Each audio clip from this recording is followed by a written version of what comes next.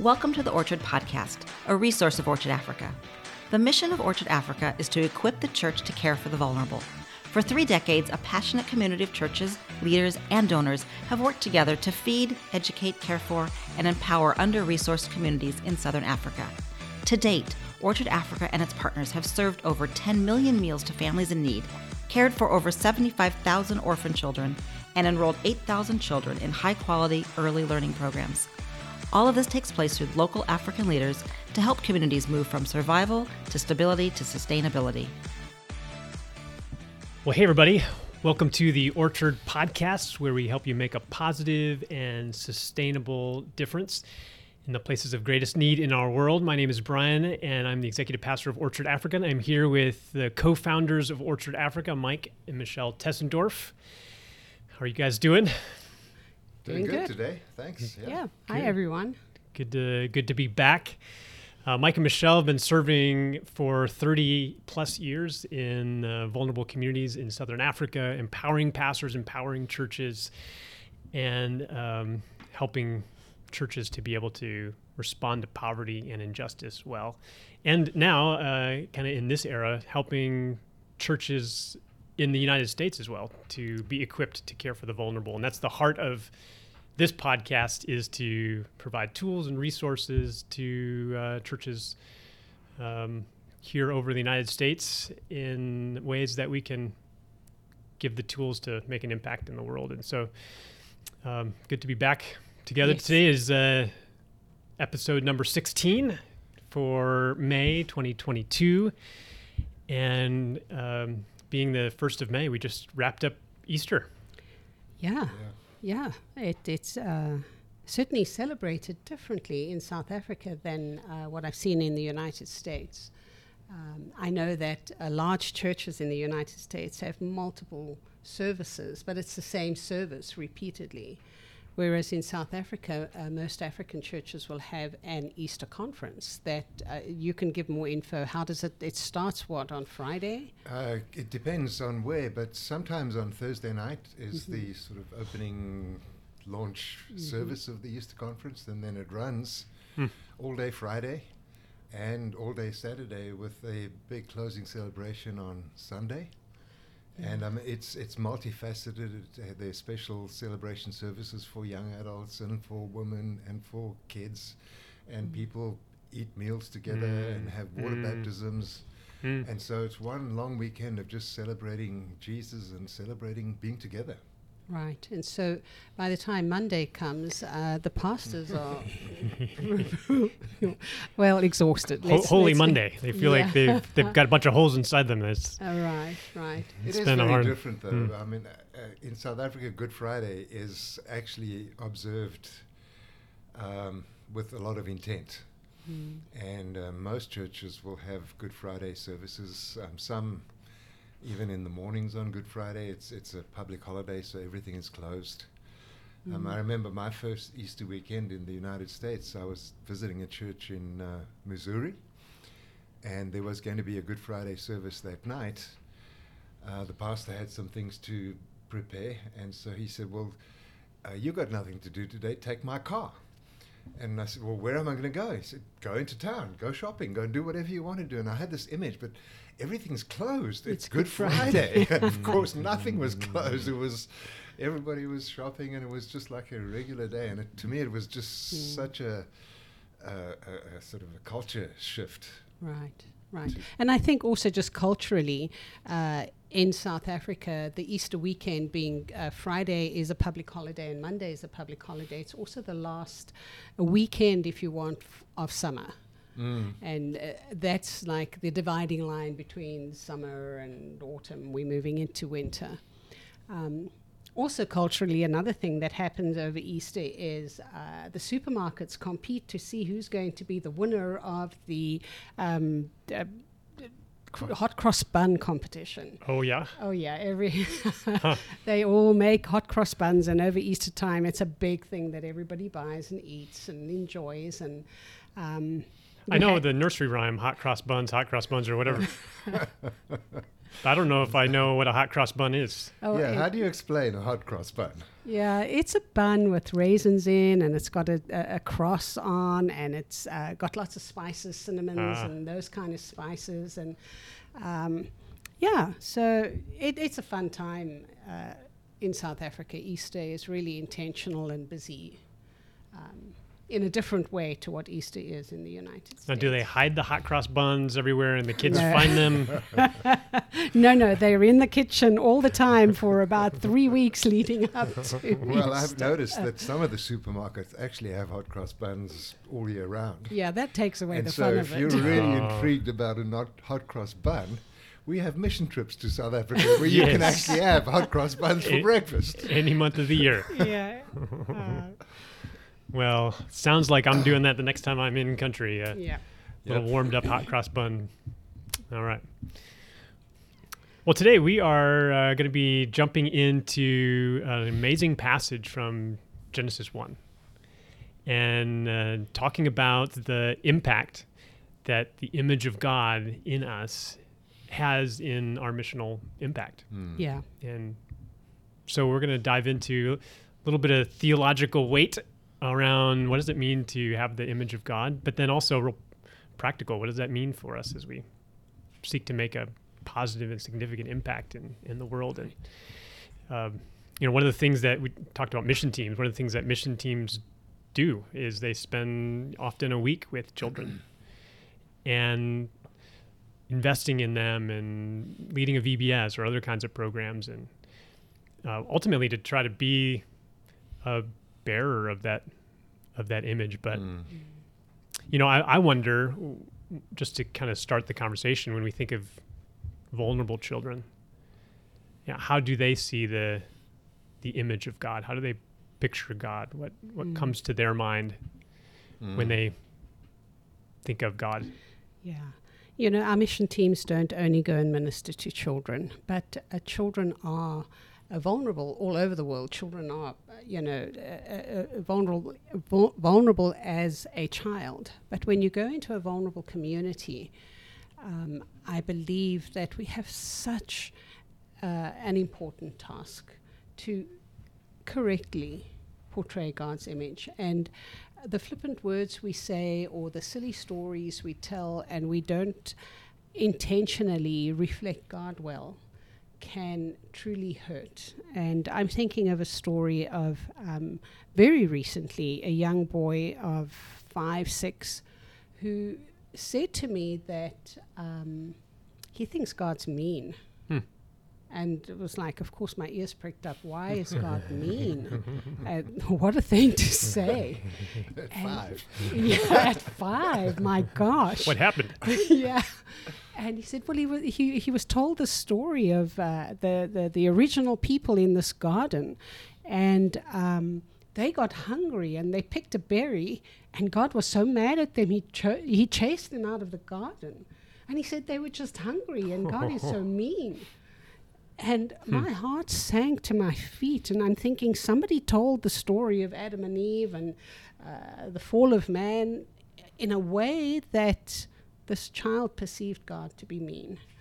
And clearly we had a long conversation and hopefully restored the little boy's view of God. But how easily the image of God is incorrectly portrayed. And that's in a child of 5.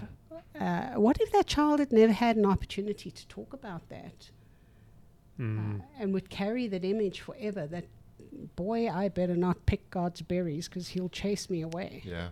It speaks to the power of words Yes. and power of how we talk about the scriptures and doing that well. And just a moment, you wouldn't think just a moment could affect a child Right. long term. Right. And I think we do that not just to children at a VBS. It happens daily, even with adults that we are ministering to in vulnerable communities. How careful are we when presenting God's image? I think that word careful is a good word. Because whoever told that child that story, I'm sure was not even dreaming that it could be interpreted where God turns out to be the mean one. but we have to be careful, intentional of what we say, what we do, how we interact with people.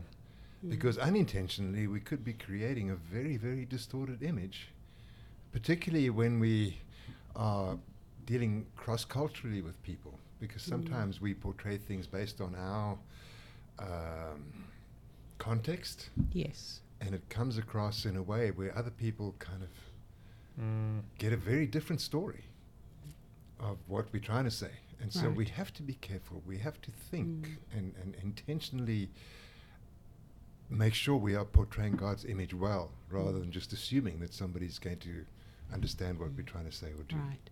So let's start off by talking about God's image and how that affects us.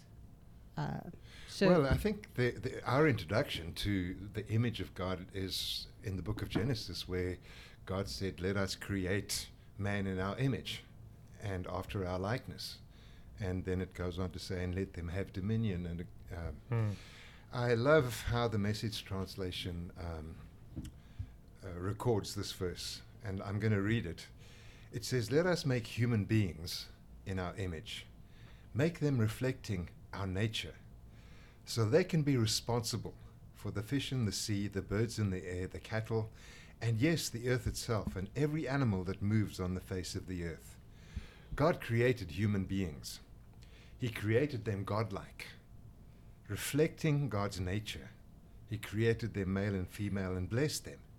Prosper, reproduce, fill the earth, take charge, and be responsible for the fish in the sea, the birds in the air, and for every living thing that moves on the face of the earth. And so there's this interconnection between God's image being created in humans, but at the same time there's I think a reason that comes out so well in the way this translation portrays it, that God's image is connected with being responsible and taking care of things and responding to being a proxy for God. I love that, where you're saying that word responsible, because some translations say, and let them have dominion. And I think sometimes when we in our culture and context think of the word dominion, we get the wrong idea of what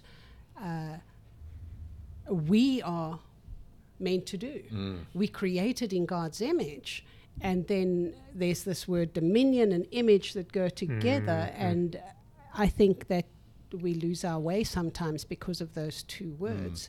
And that's a beautiful translation of that word dominion. Yeah. That word dominion so often is equated with a king on a throne or someone who's exercising lordship, somebody who is dominating people. But a little word nerdery. I love the etymology of words and where words come from, and that word dominion. You are a nerd, let's just face it. Well, let's be honest. Welcome to the Orchard Podcast. No, but that's a good word, I think. It's a compliment. Nerds are cool right now. That word dominion comes from a much older word where the root is domus or dome, was where we get the word for house or for hut or domicile or domestic. All these words associated with the home and with everyday life. And that gives us, in my mind, a clearer picture of what God was saying way back, before there were any kings and thrones and castles and dominion the way we think about it, that it was about having responsibility over the household and taking that seriously and being an owner of those parts of the home, the people in that home. So it's relationship. It's a sense of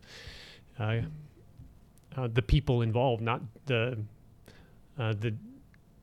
land that I dominate. Right. And if we made in God's image, God is community. He said, let us make man in our image, in his community. We know that God the Father, the Son, the Holy Spirit.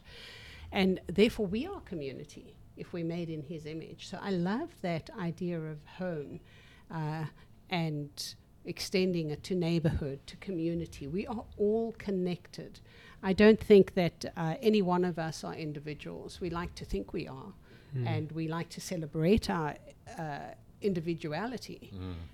But we connected to one another. There's no way that we could survive without this connectedness, this sense of community.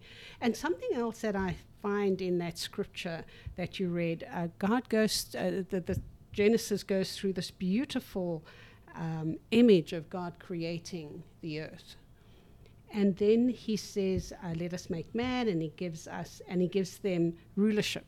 And he says, let them rule over the fish of the sea, the birds in the sky, over the livestock, and over all the wild animals. Absolutely nowhere did God say, let them rule over each other. Right.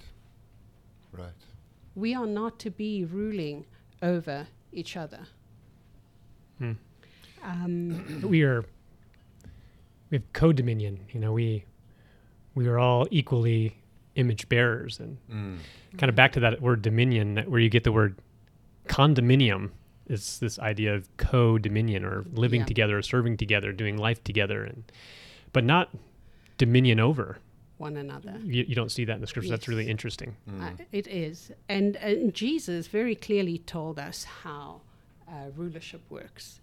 In the scripture, it says, Jesus said, those regarded as rulers over the Gentiles lord it over them, and their superiors exercise authority over them. But it shall not be this way among you. Instead, whoever wants to become great among you must be your servant, and whoever wants to be first must be your slave. Jesus very clearly said that kind of dominion, that kind of authority that we come to think of with that word dominion, it's not the way. Not so with us. He's Christ followers, he's image bearers, not so with us. I think one of the mistakes that often gets made is that word dominion is taken independently, in isolation from the whole context of what God said here in Genesis chapter 1. And then in chapter 2 it goes on where, to me, God gave dominion or authority, or told them to take charge or be responsible, because there was a job to do. And in Genesis chapter 2 it uses words like guard the garden, keep it, take care of it, maintain it, serve it, tend it. And there's a sense of you are responsible for a task, and I'm giving you the authority to do the task, not authority over people, because you're some kind of special authoritative being. And so in my mind, authority or dominion goes along with a task. And all of us have a task. In fact, every human being has a task, because God created humans in his image. And what you said about community, it's not some humans or those who have said yes to Jesus humans. It's all humans. And so in some sense, every single human being is a climax of God's image. He made us that way. Right. Yeah, I think it's really intriguing, that this idea that you kept saying the word task and responsibility, and there's a huge mystery in the image of God, and how God works that out, we don't really know. But really, he spends more time talking about the purpose of the image, right, than the nature of it. And right. We might not be able to wrap our minds around fully what God did in putting his image in us, or around us, or through us, but the purpose of it seems like the key here that he's trying to point out. Right. And so I do sometimes wonder if the image of our God that we reflect, is it actually the image of our God? What are we reflecting? Or are we reflecting the image of our God, and are we taking that seriously? Because within us is God's image, but what are we reflecting? Are we reflecting the true nature of our God, or are we reflecting something else? And we need to take that responsibility very seriously when we go into vulnerable communities. what is the image that we reflect in the things that we do? Do we go in with an authoritative stand that I know everything, I am everything, I've got everything, and look how kind I am to share it with you, as opposed to I see God in you, that even though you are vulnerable, you have God's image in you. You are a holy being. And do I treat you as such? Or is it, look at me coming to you, the vulnerable person? I think there really is a gentleness that is required, and a way that we allow God's image to shine through us is important. Yeah, I mean, you quoted the words of Jesus where he made the distinction between lording or serving. And I think if we misunderstand or choose to misinterpret that word dominion related to God's image, it's very easy for us to lord. Yes. Subconsciously, because often when we serve vulnerable people, we tend to be paternalistic, which is not really a heart of serving. It's almost like I have been sent to take care of you, or what's the other word? Patronizing, where we don't really have a servant's heart, and the image we portray then becomes distorted. Even with good intentions. With good intentions, yes. With good Yes. intentions. And that's where we went back to what you said about being careful. I think it's so easy to fall into that paternalistic, patronizing mode and come across as something else other than serving and being the slave of all. Right. Yeah. And I think when we go with a posture and an attitude of recognizing the image of God in those that we serve, that they are equal to me. Just because I might have more stuff, or I might have more knowledge on a certain subject, or whatever it is, I am not superior. I am exactly the same. We are both created in God's image. We are both holy beings. You know, C.S. Lewis's quote that says, next to the Blessed Sacrament itself, your neighbor is the holiest object presented to your senses. I love that. I love that whole sermon of his, The Weight of Glory. And if you haven't read that sermon, I highly recommend you read it, because it's talking about God's glory in us. And I do think that when we go serving in the name of our God, we serve in the way of our God and see God in them, see them as one of the holiest beings presented to my senses, not, well, I have authority and I know more, or I'm, as you said, this paternalistic, patronizing way, which can very easily creep in. It's not a judgmental statement that it creeps in. We can so very easily slip into that mode if we are not being careful. I think one of the implications of being able to view each and every person around us as the image bearer is that since they're the image bearer, they have value, they have dignity, they have worth, they deserve honor, respect. But sometimes we think, well, I'm gonna go give them dignity, that I'm gonna serve in such a way because of all the circumstances of life. I'm gonna bring them dignity. Because they don't have dignity. They don't have dignity. But theologically, what this is saying in Genesis here is no, they already have inherently value. Right. Inherently, they have dignity. We don't bring that, but sometimes we come and we need to point that out. Yes. Maybe the circumstances of life, or the challenges they've had, the suffering that they've had, the reality of apartheid generation after generation has covered that dignity or covered that image. And so maybe they can't even see it themselves the way that they should. And so there's this restoring, recovering kind of ministry of like a beautiful masterpiece that's been painted that has year after year been faded because of the dirt and the grime and whatever changed that painting. That expert recovery person that can come and restore and bring that back to its full glory. I think not bringing dignity, not bringing value, not bringing worth, but sometimes helping them see it themselves and recover that is the ministry that God calls us to. I think that's a beautiful image, because you're absolutely right. Part of what apartheid did was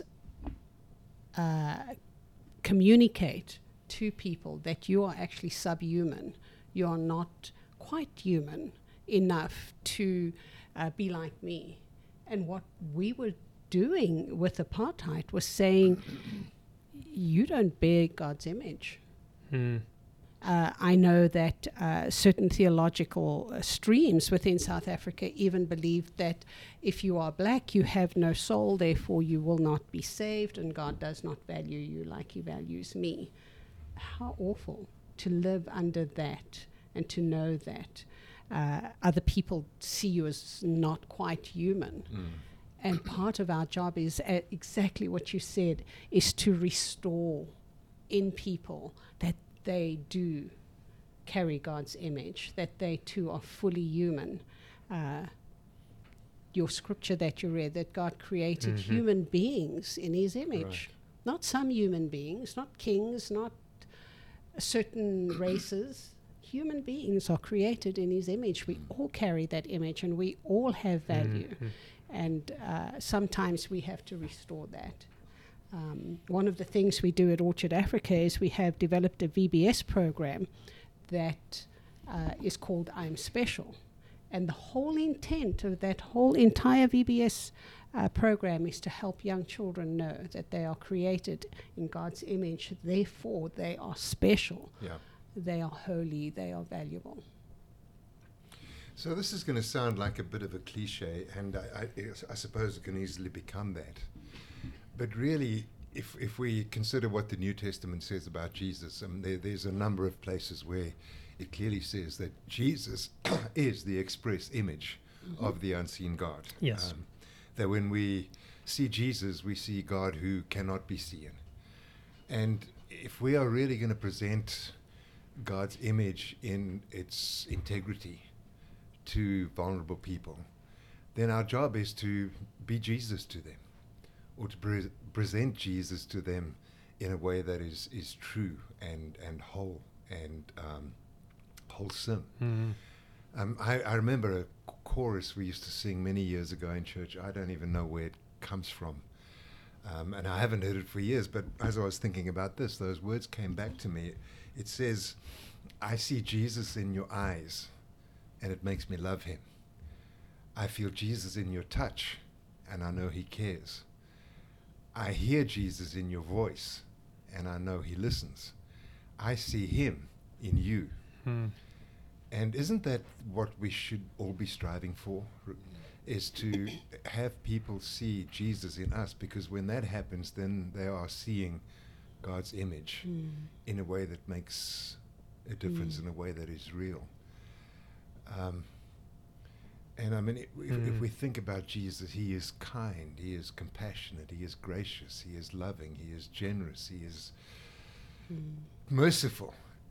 And his life on earth was to the unpopular, the untouchable, the outcast, the sinner, the destitute.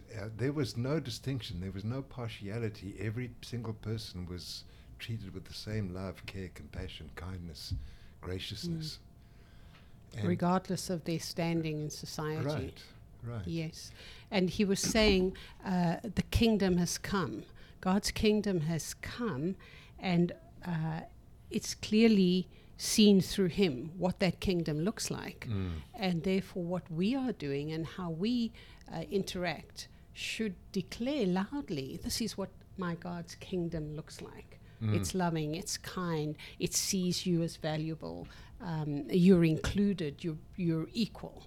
All of those things is what God's image or God's kingdom looks like. So when we bring the good news, which is the kingdom of God has come, it should be, yay, what kind of a kingdom is this? You know, I want to be a part of that kingdom, not like, oh my gosh, I don't want to be a part of this king. Right. You know, the mean one that won't let you eat berries. And it wasn't just his words and his preaching that revealed God's image. It was what he did. Somebody said that if you read all the red words in the New Testament, you can get through them in about 45 minutes. And yet Jesus spent 3 years with his disciples and with the people of his day. So what happened for the rest of that time? And to me, it was Jesus living out God's love and God's care and God's grace in what he did, not so much what he said. This is the kind of king that we serve. This is what citizens of that kingdom look like. I read recently that when it comes to this idea of being made in the image of, or being made in the likeness of, that back in ancient days, when a king wanted to determine his boundaries of his territory, that he would erect a likeness of himself, just to remind everybody that who's king and who's in charge. And as many places as that image was the extent of his power. And it's interesting that in Genesis he says we make humankind in the image, in the likeness, and then talks about it being multiplied. Yes. With this kingdom mindset that we just discussed, this kind of mentality of what community and life and loving people looks like, that wherever there's an image bearer, that there's a sense this is where God is in charge. This is where God has authority. And ultimately, God's big plan would be that his image bearers would fill the earth. And so no matter where someone was or what circumstance they were in, they would see someone that bore that image and would be reminded that this is the king that's in charge. This is the kind of compassionate and kind and gracious and loving and truthful king who's in charge despite the circumstances of my life, or despite the suffering, or despite poverty, or despite the brokenness in my family. This king is in charge because I see his image being born. And despite all my suffering, I am reflecting his image. I am part of the kingdom, and therefore need to live according to his kingdom ways, and I'm worthy of living in this kingdom, and I'm worthy of reflecting my king to others. And not that I'm this person that needs to hide in the shadows when the king comes by. No. I'm worthy to be in the sunlight with him. So how do we repair the breach? You know, we've been talking over the last few podcasts, this big idea of being repairers of the breach, which we've seen when we're comparing Isaiah 58 with Matthew 25, and we're looking at all the wonderful things that you can go back to other podcasts and listen to. And the big idea is that we are called to be repairers of the breach. When something has been broken, when something has been breached, when there's been something that has been invaded and left a hole, where there's a gap, we as Christ followers need to be repairers of that breach. And I do think that the church, throughout church history, has not been perfect, and there are times when even the church has created a tear or a breach, or individuals, or something terrible and atrocious like apartheid that created a terrible breach in South Africa. How do we become repairers of the breach when it comes to the image of God? If God's image has been perhaps incorrectly portrayed, how do we take on that mantle and that calling to be repairers of the breach in vulnerable communities where perhaps people feel like they're not worthy, they don't carry God's image? How do we repair that? I think a good place to start is to maybe just take a step back and imagine, what kind of image do people who are vulnerable have of God? how do young children in vulnerable communities see God? And if we can understand the answer to that question a little, and maybe think of the reasons why they've developed those concepts, it'll help us to repair. I remember a few years ago I was leading a mission team in one of the communities where Orchard Africa serves, and on one of the days we had a soccer game. It was the mission team versus the teenage and young adult boys from the community. And I mean, we had a great game. They thrashed us. It was embarrassing. But afterwards, we got together, and I don't think a lot of these guys, the soccer players from the communities were definitely not Christians. They were just soccer players. And so after the game, we all gathered in the middle, and we began talking about why we were there and what we were doing. And then said, so let's hear your story. And they began talking about how, as young men,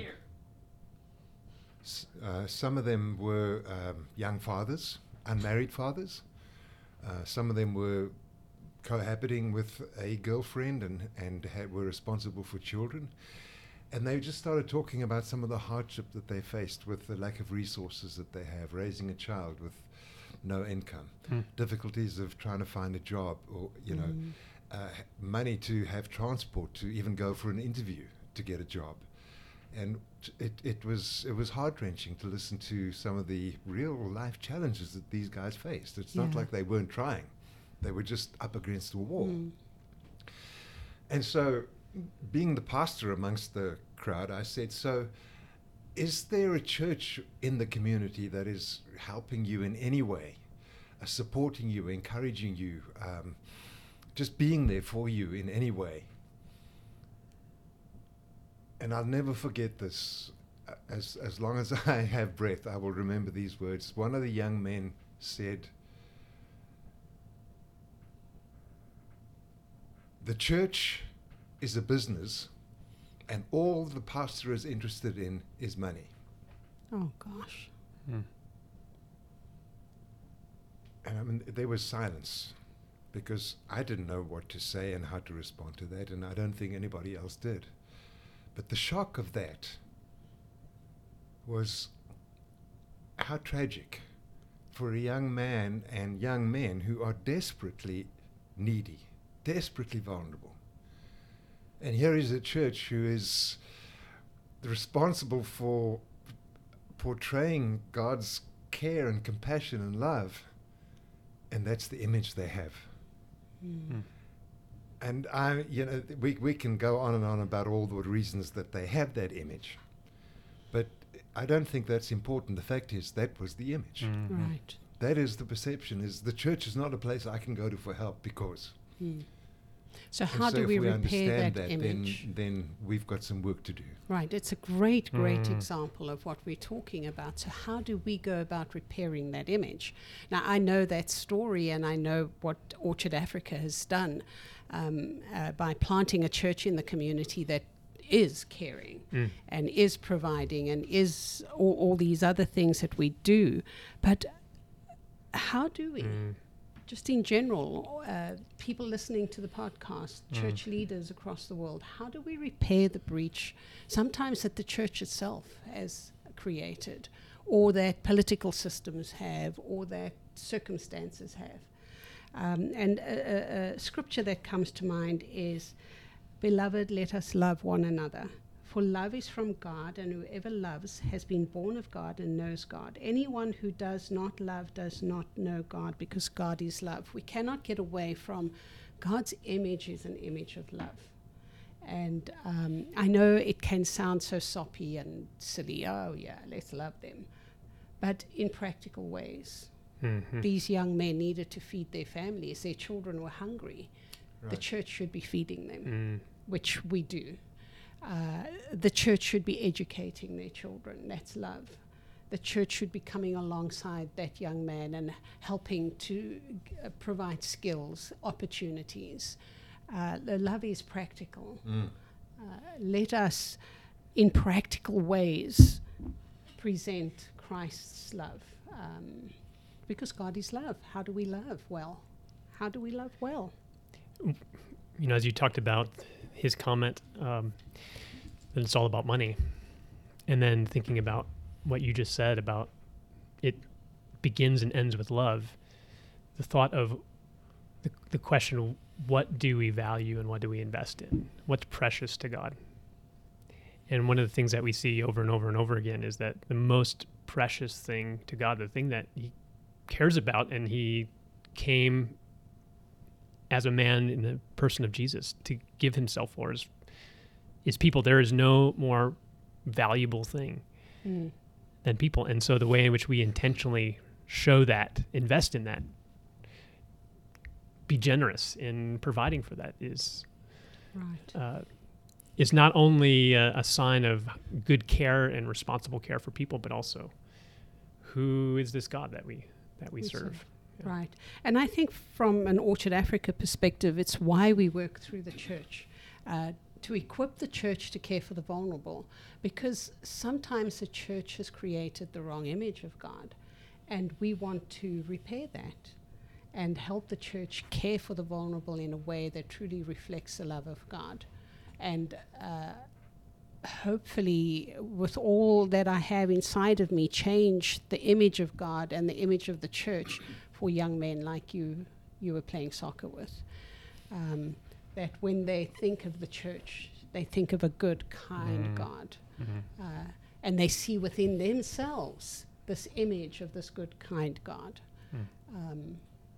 Well, Isaiah 58, I believe it's verse 12, where it talks about being repairers of the breach, starts out by saying, if you give yourself to the hungry, to the destitute. And it's an unfortunate reality that there are people in ministry who are there for the wrong reason or have the wrong motives in their ministry. And as you said, equipping the church and equipping the leaders, Orchard Africa exists to equip those leaders to become leaders who will give themselves rather than take for themselves. Lay down their lives instead of having people lay down to serve them. This young man obviously came across or encountered somebody who was not serving but lauding as a church leader.